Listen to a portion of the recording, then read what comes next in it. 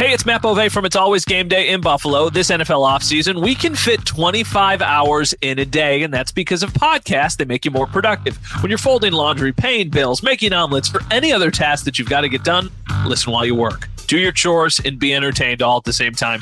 It's all about the Bills, the news, insight, analysis, and of course some jokes too, on demand, so it fits into your busy schedule. Follow the It's Always Game Day in Buffalo podcast on the Odyssey app or wherever you get your podcasts.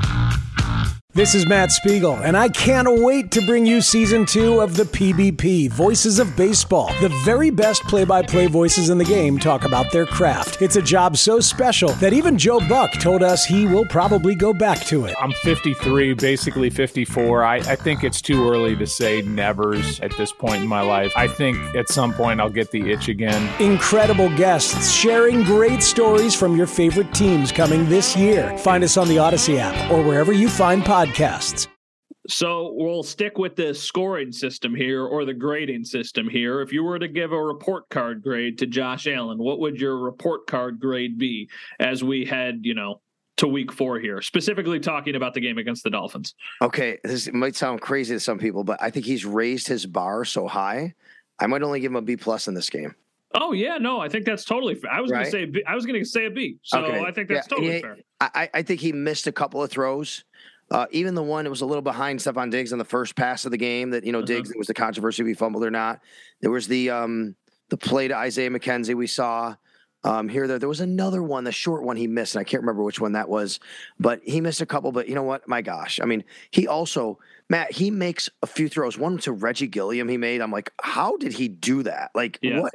How do you make that throw? Like, what? No human should be able to. So I would say that if this was a average, normal quarterback, he'd be getting A's all over the place from me. But it's Josh Allen, and Josh Allen, to me, gets a B+ for this performance because as great as it was, he's usually even better than this in a few of those situations. He threw the ball, by the way, set a record 62 attempts. His previous high, 54. He shattered his previous high.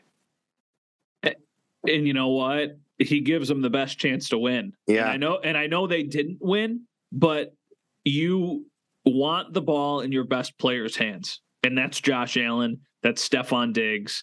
Like, they did not have the elite level game that they are capable of having, but they had, well, at least specifically Josh, a good game and a couple mistakes here and there, and you fall short, especially against a team that's pretty good. Like, Xavier Howard is an outstanding player. Holland looks like he is going to be one of the best safeties in the league. They've got some nice playmakers on their defensive line.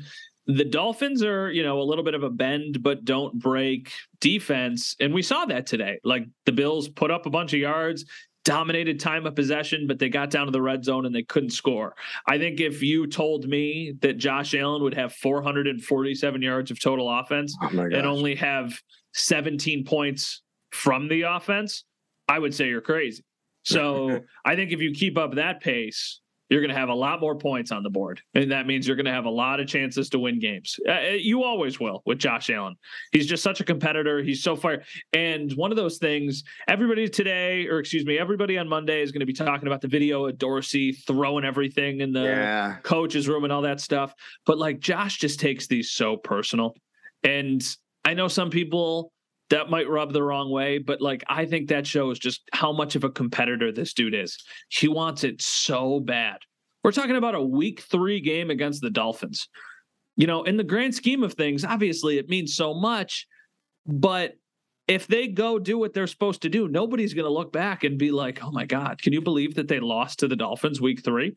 It's like the Jags game last year, but this one's obviously, far less embarrassing and far less concerning, but they lose to the Jags and everybody's like, oh my gosh, I can't imagine.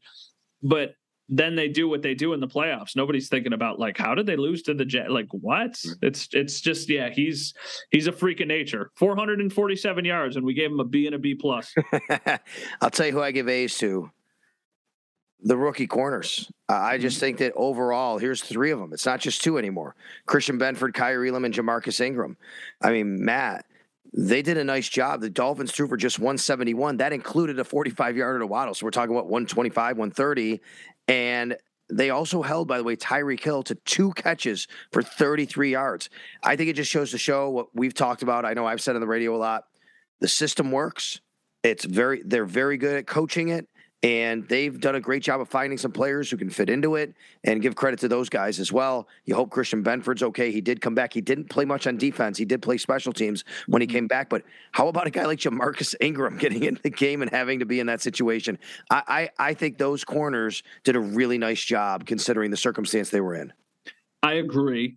I don't know if I would go with an A, but very highly graded, maybe like a B+ or something. And I just want to see back some of the plays where they got beat. Oh, I don't even want to say over the top. I know there was the big one to Jalen Waddle, but the drive before that, I believe it might've been 2 before that, the Dolphins just went down the field at will.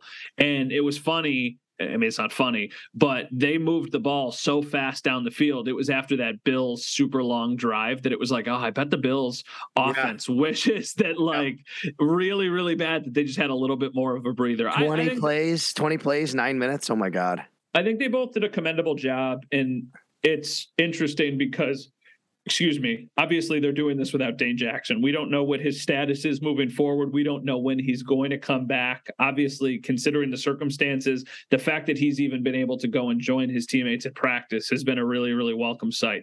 But if Dane Jackson is able to play again, you're going to probably have him on the field. And then, oh, by the way, you should be getting Tre'Davious White back sometime. And, we don't know when, but at some point this season. So you imagine the depth that they all of a sudden would have at corner if the 3 guys that played today weren't even on the field because they would be backups? Like, that's a very real possibility. Yeah, it's amazing. All right, before we head on out of here, what about Von Miller? Non-factor on Sunday. I don't know. Any thoughts, any concerns there? Obviously, he's Von Miller, but just the fact that he was actually held off the stat sheet completely except for 1 pass breakup where he got his hand on a ball. No tackles, no sacks. Not majorly concerned because I feel like even elite edge rushers, this happens every once in a while. And it's one of those things where maybe he's getting so much attention that other people are being able to get to the quarterback or create havoc or whatever. But none of them really did today. Like, there was a couple splash plays here or there, but I never felt watching this game that the Bills were getting a lot of pressure. I also think Tua was doing a pretty good job of getting the ball out of his hands fast. So the Bills didn't really have an opportunity to. But on the plays when you wish they would have been able to, the 3rd and 22, they only rushed 3 and nobody was even close to Tua. The guy could have probably, sat there and read a book for a couple minutes before anybody got there. So, yeah, I don't know. Not overly concerned with it just because he has been so dominant in the first 2 weeks. And I kind of expect more of that down the road, too. All right. Well, the other thing is I want to go, do you have anything specifically on this game? Because I just want to look at big picture in the league on Sunday real quick. Well, my specific thing is just that I am not concerned about the Bills. Right. Yeah, me neither. I just really, my wife is, a big Bills fan. She's from Western New York. And I talked to her after the game and she's like, oh my gosh, I'm so upset that they lost. I can't believe it. I'm really, really concerned. And I'm like, glad you got to talk to her. I couldn't talk to Max and apparently he cried himself to sleep. So. Poor Max. Well, I know a lot of people obviously take this so seriously, but I just think that they're really, really good. I think that they were never going to go 17-0. Right. They might even lose to the Ravens this week. Who knows? Like, the Ravens are a really good team. But I still think that they absolutely have the potential to win it all. And nothing that they did on Sunday makes me feel different about that. Well, that's good you said that because my next question was simply, do you still think they're the best team in the AFC and maybe even the NFL? And I'll just answer first. I say yes. I do think they are. Now, that comes with the caveat of we're talking about a healthy Buffalo Bills team. If you're depleted like this, of course not. But if you assume everybody's kind of healthy, at least relatively healthy, other than, Micah Hyde's out, maybe even without Tre'Davious White, but getting him back, I still think the Bills are the best team. The Dolphins are, of course, a team that's right there right now at 3-0. We'll see where they go. But I'll let you answer that. But in the context of that, Matt, maybe the AFC just isn't as loaded as we all thought it was going to be this year. Or it's so loaded that teams are beating up on each other And that's, making it a little bit more kind of compressed in the middle, because right now, or I think the Dolphins are the only undefeated team in the AFC, I believe. Yes. Now that the Chiefs lost and everything. So I still think the Bills are the best team in the AFC. The three teams that I would say are at the top right now are probably the Chiefs. Well, the Bills, the Chiefs. This is tough. You got to put the Dolphins, right? Yeah, I was going to say it's Miami. Now it's Miami. They replaced the Chargers for me, but I would say I'd give it to Miami a little over Baltimore because they did beat them head-to-head in Baltimore. But I do think the Ravens belong kind of up there. But honestly, Matt, the Ravens gave up 500 yards of offense to a Mac Jones-led New England Patriots team today. On Sunday. Look what they did to Tua last week. Right. Or Tua did to them at least, right? Yeah. So I think that, that's a team. I don't think their defense is very good. I think every team in the AFC has holes, has warts, including obviously the Bills, which is you get down to their third and fourth string guys, you're going to have a chance, right? But in all seriousness, that's why I don't know if the AFC is as loaded as we all thought. I mean, look at the Raiders at 0-3. The Titans aren't very good. We know that. They played each other. The Chiefs lose in Indy to a team that hadn't even won a game yet this year. Patrick Mahomes, nobody in that team had more than 80 yards receiving. That's a Patrick Mahomes-led receiving core, right?